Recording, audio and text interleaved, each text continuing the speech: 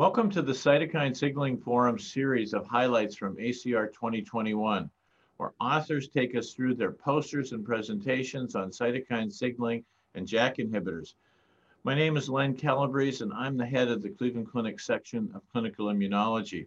In this edition of our ACR highlights, we focus on the selection of presentations that deal with clinical outcomes from rheumatoid arthritis trials, including the important topic of switching between therapies. Hello, I'm Dr. Janet Pope. I'm a professor of medicine at Western University in London, Ontario, Canada. This is poster 814 from the ACR 2021, and thank you for stopping by. So my poster was about patient characteristics, including efficacy and treatment patterns of tofacitinib as monotherapy in patients with rheumatoid arthritis. And what we wanted to do was compare the data from randomized controlled trials to what's been published or presented in real world data. So we could kind of contextualize, compare and contrast, and maybe have a take home message for people. So I was the first author. And as you can see, there were several authors, particularly from Europe on this poster. And this was funded, the work by Pfizer to look at tofacitinib, and they did have the real world data. So what did we do first? Well, we wanted to really look at monotherapy studies of randomized controlled trials with tofacitinib, and then compare by a literature search of real world data. And the methods were to do a systematic review of basically any real world data of tofacitinib, and we were already aware of the trials of monotherapy within the clinical trial program. When we did make comparisons, I think number one, we found that there were data gaps. So the first thing comparing was, well, what would the efficacy be like? And in general, on what's been published to date, the lines of therapy are far different. So in the monotherapy clinical trial program of tofacitinib, in general, they were methotrexate or CSD-MART IRs. When you look at real world data, the vast majority of the patients were actually TNF or bio-DMARD IR in the real world. So if we're going to compare monotherapy and an earlier line of therapy, we might find differences. By that, I mean, you could find differences potentially in effectiveness versus efficacy, depending on real world versus the clinical trials. You can find differences in retention as well. So when we looked down at figure one, you can see here looking at different groups of patients. The cohorts were really divided into the line of therapy, as well as looking at the randomized controlled trials. And you can see here that real world data probably performs the same if you're in the same line of therapy as what we would find in randomized controlled trials.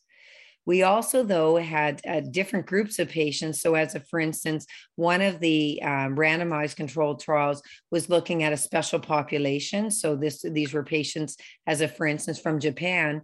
And so the performance might be different because the dose metabolism might be different. But I think what's most important about this poster is that when a drug comes to market, in general, there will be data gaps, and real world data can help us. Also, in general, when a drug comes to market, it will depend on access, and it will also depend on prescription patterns. For instance, when we first get access to a medication, we might use it in later line of therapy, such as after a TNF or other bio-DMARDs. And then over time, although our poster didn't look at this, others have shown certainly that over time, patients with less high disease activity and earlier lines of therapy often will then have the usage. So I think we can conclude that patients with tofacitinib monotherapy in the real world are different than patients in randomized controlled trials, because monotherapy use in the real world is now about 50% of tofacitinib Whereas in the whole clinical trial outcomes in tofacitinib, it wasn't that high. And it is increasing, it looks like, over time in some of the databases. We can also conclude that it's difficult to understand durability or retention in the real world because of the fact that we really don't know the confounding. Sometimes they're only looking at the first year of treatment, whereas to really know durability, you have to follow for many years. And I think we can also conclude that there are also similarities. So in general, the patient population of RA with very prevalent disease, failing CS-DMARDs, that we can expect about the same results in the real world. So when I go back to my practice and think about this, I think that really on any of the JAK inhibitors, as they come to market in different, I guess, mature markets throughout the world, and as newer ones come, that we're going to see practice patterns shifting. We're going to see practice patterns shifting as well because of some of the safety data and recommendations that we've received from our own health authorities. So I think that this gives you an idea that when we look at real world data, it depends on the year you look. There will be differences because we introduce in earlier lines of therapy or less severe patients over time. So I hope you enjoy the ACR, and thanks for attending. It's a pleasure to talk to you. Thanks for your interest in our poster. And on behalf of my co-authors, I would like to present the results to you. The question that we are looking at is whether there is consistency or not with regard to the response on introducing upadacitinib in patients with varying background therapies. And we are looking at 4 of the phase 3 clinical trials and select choice, including patients who had previously failed to biologic DMARDs. Select next and select monotherapy included patients who failed to conventional DMARD therapy, and select monotherapy patients who failed to methotrexate. Not surprisingly, disease duration would be shorter in the groups of patients who did not have previous biologics. That's a little bit of the background. Looking at this patient population, the question is, which responses are we going to look at? And figure 1 shows to you the time to first achievement of DAS28 CRP equal or lower than 3.2, meaning DAS28 CRP low disease activity. And we are comparing patients on upadacitinib, so no comparisons to adalimumab or to abatacept. But the point is that you can see that regardless of which patient population you look at, the time until 50% of the patients have achieved the respective response. In this case, the low disease activity is pretty much similar. If you look at figure 2, this time we are looking at the time to first achievement of CDAI low disease activity across studies. Why is this important? Upadacitinib is a JAK1 inhibitor that may interfere with IL-6 signaling. So theoretically, there would be an independent impact on CRP. So you probably would, if you do the calculation, think, well, the drug is working better than a clinical C. So using the CDAI tells you that this is without the CRP. And you see in figure 2, it is pretty much still the same. There seems to be a tendency for patients in select beyond. Those are the patients who failed to previous biological DMARDs. Maybe also a little bit with regard to select monotherapy, but I think overall there is no disadvantage for the patients who have a longer disease duration, you have a longer history of previous drugs, and that's mainly the key message that we try to communicate in this poster. Thank you very much. So welcome everyone. My name is Thorsten Witte. I'm a rheumatologist from Germany, and it's my pleasure now to present you our data on the persistence on JAK inhibitors in daily practice in Germany.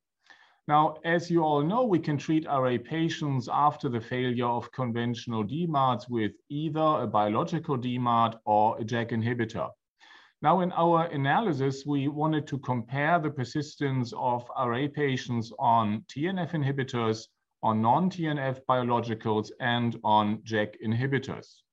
And we use data of the German RADA registry, which is obtained by 22 rheumatologists in private practice mostly in southern Germany and Bavaria. 5,166 RA patients have been documented in this registry after 2017. Prescription information was available of 4,726 of these patients at database closure.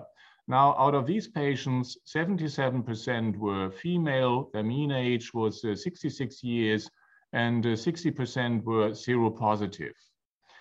Out of these 4,726 patients, 15.2% were treated with a new TNF inhibitor after 2017, 8.9% with a non-TNF biological DMARD, and 9.9% with a JAK inhibitor, and the persistence on these various drug principles was compared thereafter. Now, as you can see in table 1 on the poster, the patients on TNF inhibitors tended to be a bit younger, and they tended to have a shorter disease duration than the other groups. And most of them had actually been bio-naive before they were treated with the TNF inhibitors. The patients on JAK inhibitors were very frequently treated in monotherapy, almost 2/3 of them actually. Now in figure 1, you can already see the main results of our observations. And the main result was that the persistence on JAK inhibitors, TNF inhibitors, and on other biological DMARDs was remarkably high. In fact, higher than 85% after 24 months, which is higher than in most other observations from the real world so far. This persistence did not differ significantly between JAK inhibitors and TNF inhibitors, but was somewhat higher on non-TNF biological DMARDs. Now, in conclusion, to me at least, the biggest surprise in our study was the high persistence on any of these drug principles, whereas there was no major difference between persistence on JAK inhibitors or TNF inhibitors. And with this, I would like to thank you for your attention, and I wish you a very good day. Goodbye. Hello, my name is Mikkel Østergaard. I'm a rheumatologist from Rigshospitalet and University of Copenhagen in Denmark. And it's my pleasure on behalf of my co-authors to present this study titled Effect of Tofacitinib on Spinal Vertebral Body and Posterolateral Element Inflammation and Structural Lesions using the Canada-Denmark MRI scoring system in patients with ankylosing spondylitis. Results from a phase 2 study. The aim of this study is to investigate the effect of JAK inhibition by tofacitinib on MRI-determined spinal inflammation, both in vertebral bodies and in the posterolateral parts of the spine, using the Canada-Denmark or the CanDen scoring systems in patients with treatment-naive ankylosing spondylitis. We hope that you will find the results interesting. This report describes MRI findings of 137 ankylosing spondylitis patients, all being biologically naive, who had entered a randomized double-blind placebo-controlled study, receiving either tofacitinib 10 mg twice daily, tofacitinib 5 mg twice daily, or placebo. And spine MRI assessments were performed at baseline and week 12. MRIs of the spine were read by 2 independent readers who are expert readers and have been part of developing the scoring system, blinded to time point and treatment. Discrepancies between the readers were adjudicated by a third reader, an experienced musculoskeletal radiologist. While other frequently used scoring systems focus on vertebral body inflammation, the scoring system applied in this study was, as mentioned, the Canada-Denmark scoring system, and this allows for a detailed anatomy-based evaluation of inflammatory and structural lesions in spinal vertebral bodies, as the others also do, but also in the posterolateral elements of the spine, including, for instance, costovertebral joints, facet joints, and the transverse and spinous processes and soft tissues. And this is important because these structures are frequently involved in ankylosing spondylitis. If you look in the poster, table 1, you'll find the baseline Canada-Denmark scores, which were overall well balanced, except for a slight variation in the FAT scores. But the inflammatory scores were very well balanced between the groups. Figures 1 and 2, they illustrate the main results. And and they show significantly greater reductions in total spinal inflammation score. That's in figure 1A. And if you look at that, you see figure 1A with the 4 columns, and in all the in the 2 tofacitinib groups, both 5 milligrams and 10 milligrams, and the pool tofacitinib group, which is the red one, you'll see reductions in the score of something like 6 score points, and you can see the different groups there. While in the placebo group, there was no change, almost actually an increase in the score of 0.28, which is, you could say, more or less nothing. In contrast, the fat changes, as you see on the 1B, there were slightly higher increase in the active groups, but that was not anyway near to being statistically significant, so there were no difference there. In figure 2, you see the inflammation subscores.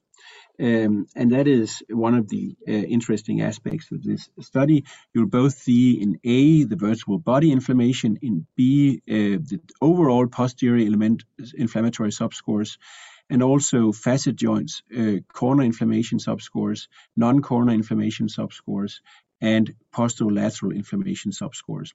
And these are looking into the different posterior elements which are not captured by the other scoring methods.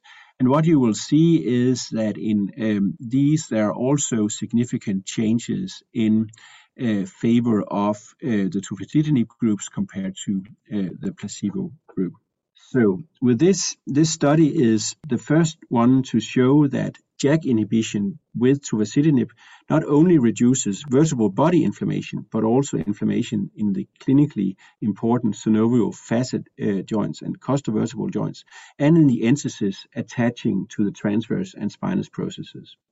By revealing such marked differences within just 12 weeks of therapy, the study also illustrates the high sensitivity to change and discriminatory ability of the Candin scoring system. We also looked into the reproducibility, which is not shown in the poster, but was very high between the 2 readers. So in conclusion, tofacitinib treatment in biological naive patients with ankylosing spondylitis was associated with significant reductions in MRI spinal inflammation as assessed by the Canada-Denmark MRI scoring system. Particularly, tofacitinib reduced inflammation in the posterolateral elements of the spine, such as facet joints, which has not been described previously. Tofacitinib was also associated with a numerically higher but non-significant and non-dose-dependent increase in total spine fat score. Thank you for your attention. I would like to thank you for this opportunity to present the study. I am Dr. Pombo Suarez, rheumatologist working at Santiago de Compostela University Hospital, an assessor of Biobadacer, the Spanish Society of Rheumatology Registry of Biologic Therapies. The study we're going to talk about is focused on patients who have failed therapy with the first JAK inhibitor. We try to determine which would be the best treatment option in this scenario, either to use a different JAK inhibitor or to switch to a biologic DMARD. The 2019 update of the EULAR recommendations for the management of rheumatoid arthritis state that patients that have failed therapy with biologic or JAK inhibitor should be treated with another biologic or JAK inhibitor. At the time of the elaboration of these recommendations, no data were available of studies using a second JAK inhibitor after failure to a JAK inhibitor, and much less comparing both alternatives after JAK inhibitor failure, either to use another JAK inhibitor or to switch to a biologic DMARD. So that is what we address in this study. We try to shed a light in this growing population of patients as prescription of these drugs is increasing and new JAK inhibitors come into play, meaning that the scenario we pose is becoming more and more frequent in real life. The primary objective of the study was to compare the effectiveness of using a second JAK inhibitor versus a biologic DMARD in real-life patients who have failed therapy to a first JAK inhibitor. To assess effectiveness, we measured drug retention and disease activity with the DAS28 index. Secondary objective of the study was to evaluate differences in response to a second JAK inhibitor or to a biologic DMARD, depending on the reason for stopping the first JAK inhibitor. To achieve these objectives, to have enough sample size, we use the JACPOT study. JACPOT study is a collaboration of national registries from all over the world, registries that recruit rheumatoid arthritis patients being treated in real life with JAK inhibitors and biologics. It is directed by Professor Finch's group located in Geneva, Switzerland, and 14 countries participated in this particular project. We pull data from these registries coming from rheumatoid arthritis patients that failed to JAK inhibitor therapy and were subsequently being treated with a JAK inhibitor or a biologic. To determine effectiveness, drug survival was illustrated by Kaplan-Meier, and differences in retention were assessed with Cox regression analysis. We also determined the DAS28 evolution over time with a linear mixed model, imputing data for missing values. With this approach, we were able to collect more than 700 patients that failed treatment with JAK inhibitor, of which 154 were cyclers and 554 were switchers. We detected differences in baseline characteristics between both groups of patients. JAK inhibitor cyclers were older, had longer disease duration, received a higher number of previous biologics, and had longer exposure to first JAK inhibitor treatment when compared with switchers to biologics, meaning that JAK inhibitor cyclers had a more difficult to treat profile. Monotherapy was more prevalent among cyclers, and we also detected differences on both groups depending on the reason of stopping the first JAK inhibitor. If JAK inhibitor was stopped due to security, patients were more likely to cycle JAK inhibitors, whereas if discontinuation was because of lack of efficacy, a trend towards switching to biologic was detected. To assess effectiveness, drug retention was determined after 2 years of follow-up, and no difference was detected between both groups using Cox regression analysis adjusting for confounders. We also determined survival depending on the reason for stopping the first JAK inhibitor. If it was stopped due to lack of efficacy, no difference in retention was detected between strategies. In this scenario, we also analyzed the reason for stopping the second line of treatment, and we found that in both cases, most of the patients would stop also for lack of efficacy. If the reason for stopping the first JAK inhibitor was security, we did not detect significant difference in survival between groups either, although it seemed to be a trend during the first year of follow-up where discontinuation was more likely in patients cycling JAK inhibitors. Precisely, in this group of patients, the reason for stopping the second JAK inhibitor was also due to an adverse event in most cases, whereas in switchers, more variability was detected. DAS28 over time evolved in a similar way in both groups, with improvement in both cases after more than 6 months of follow-up. Of course, we must consider the limitations of the study. Heterogeneity between data coming from different registries could not be assessed due to the small sample size contributed by each country. Most of the patients received tofacitinib as first JAK inhibitor as well. It will be interesting to see what happens in both directions, going from tofacitinib to baricitinib and vice versa, as well as to include the newer JAK inhibitors in future studies. Another limitation of the study was the short follow-up. JAK inhibitors were recently approved, so the follow-up of the second line of treatment was not long enough in some cases, having to deal with the problem of missing data. To conclude, after failing a first JAK inhibitor, cycling JAK inhibitors versus switching to a biologic appear to have similar effectiveness, despite a more difficult to treat patient profile for the patient cycling JAK inhibitors. Finally, when the first JAK inhibitor was stopped due to an adverse event, it was more likely that the second JAK inhibitor would also be stopped for an adverse event. Finally, I would like to thank each of the registries that participated in this project and their representatives.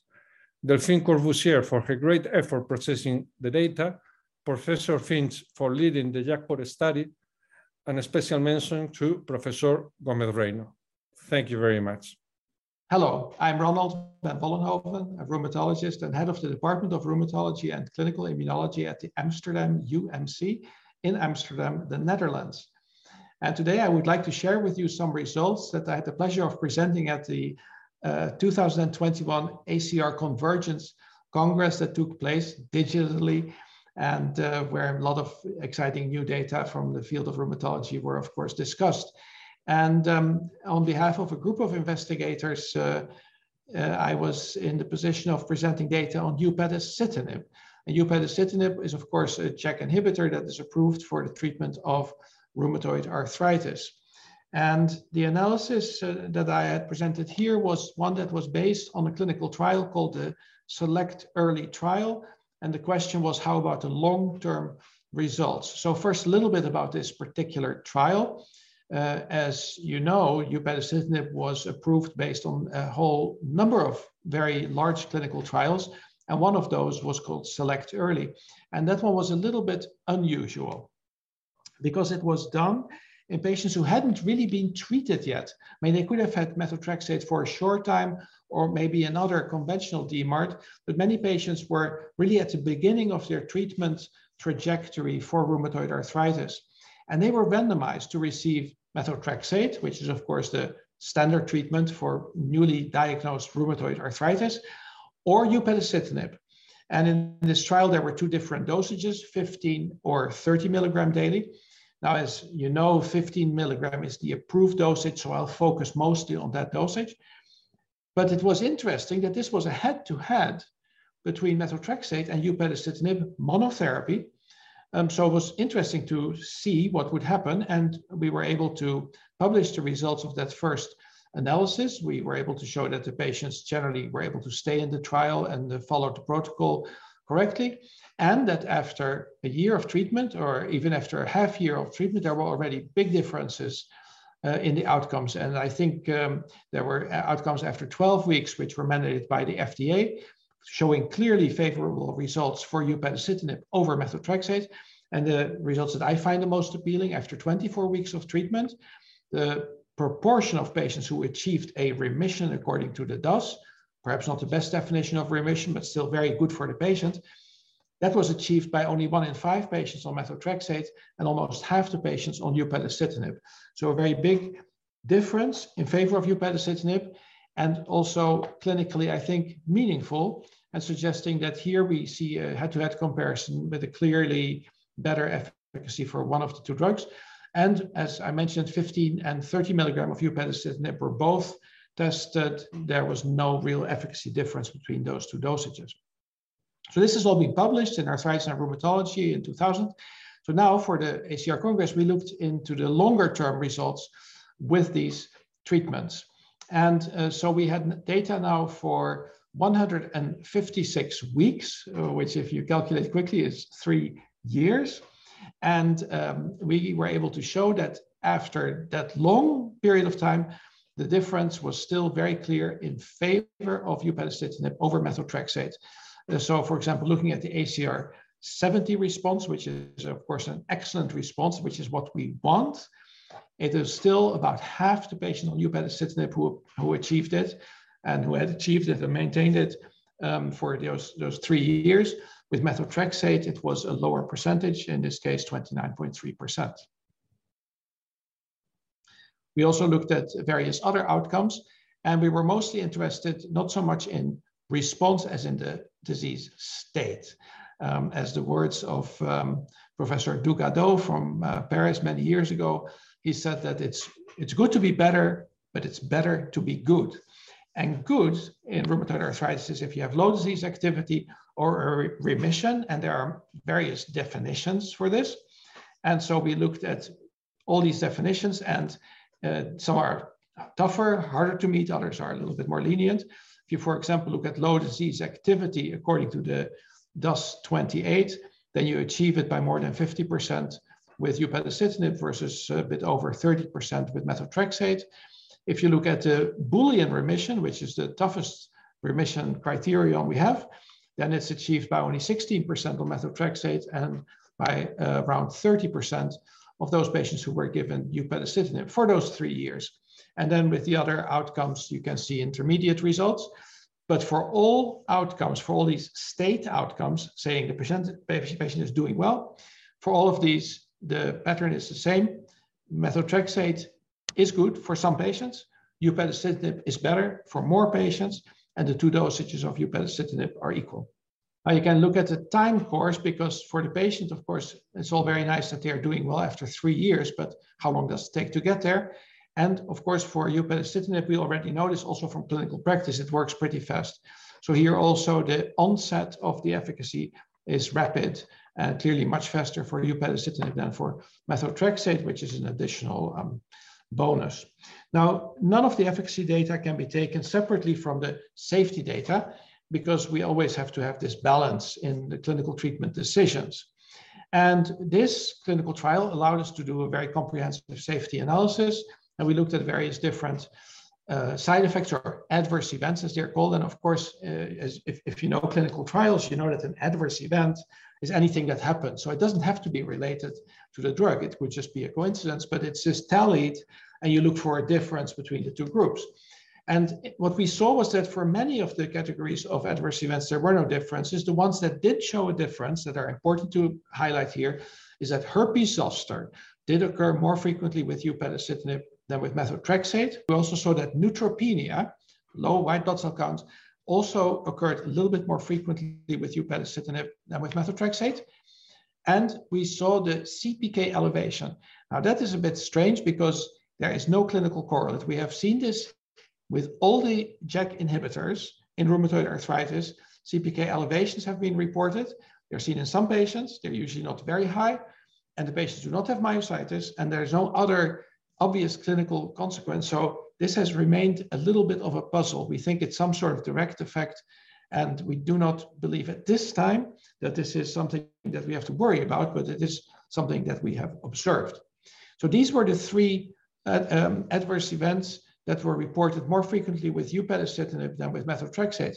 What is important to note is that there were also quite a lot that were not more frequent with upadacitinib than with methotrexate. For example, general infections or serious infections. And also what many people have been worried about in rheumatoid arthritis with comorbidities, cardiovascular events. All of these seem to have been at the same level for methotrexate and upadacitinib, and this is also true for adjudicated venous thromboembolic events. So far, so good, very encouraging results, and the safety remains very acceptable, and certainly also no new findings in this trial. So I want to conclude this particular analysis by saying that upadacitinib as monotherapy showed sustained and clinically very meaningful responses, including remission, compared with methotrexate, and this through 156 weeks, through 3 years of treatment.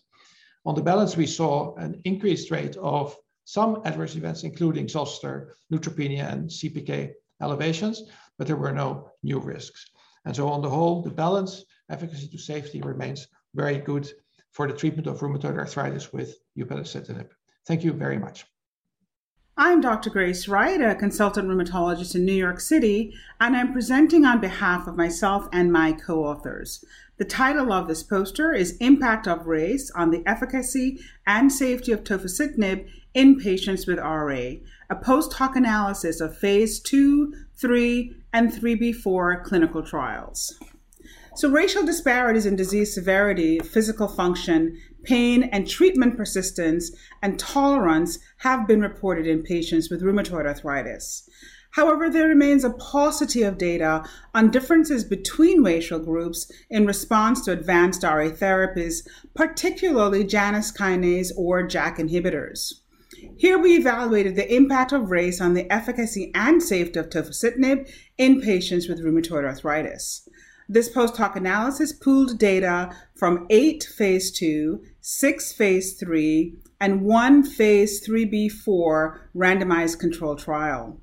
Patients received tofacitinib 5 or 10 milligrams twice daily, adalimumab 40 milligrams Q2 weekly, or placebo. Across all treatment arms, patients most commonly enrolled from Europe, North America, East and South Asia, as well as Latin America. Efficacy and safety outcomes were stratified by self-reported patient race and categorized as white, Black, Asian, and other. Most of the other patients self-reported as Hispanic and/or Latino, followed by mixed race and then unspecified. The analyses were as follows. Efficacy outcomes were analyzed at month 3, and this included ACR 20, ACR 50, ACR 70 response rates, CDAI, DAS28 ESR, low disease activity, and remission rates, respectively, and then least square mean change on the DAS28 ESR, as well as change in HAQ-DI. For binary outcomes, odd ratios and the 95% confidence interval for active treatment versus placebo were calculated using logistic regression models. For continuous outcomes, placebo-adjusted least square mean change, the 95% confidence intervals, were calculated using MMRM. Incidence rates, that is patients with events per 100 patient year, censored at day of first event or up to last dose plus 28 days, were evaluated for adverse events, serious adverse events, discontinuations due to adverse events, and all-cause mortality. Of the 6,355 patients included, patient self-reported race was 4,145 white, 213 Black, 1,348 Asian, and 649 other. Baseline characteristics were generally similar across treatment and racial groups, excepting higher rates of prior bio-DMARD exposure in white and Black compared to Asian and other patients.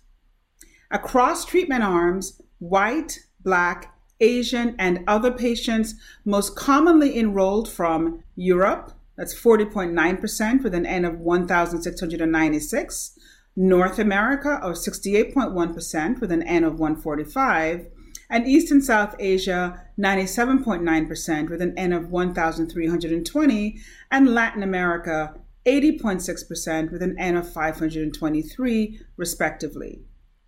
Most of the patients, as I said, self-reported as Hispanic and/or Latino, followed by mixed race. At month 3, ACR 20, 50, 70, and CDAI low disease activity rates were mostly higher in other versus white patients treated with tofacitinib. DAS28 ESR low disease activity rates and least square mean change in the DAS28 ESR and change in HAQ-DI were generally comparable across racial groups with active treatment.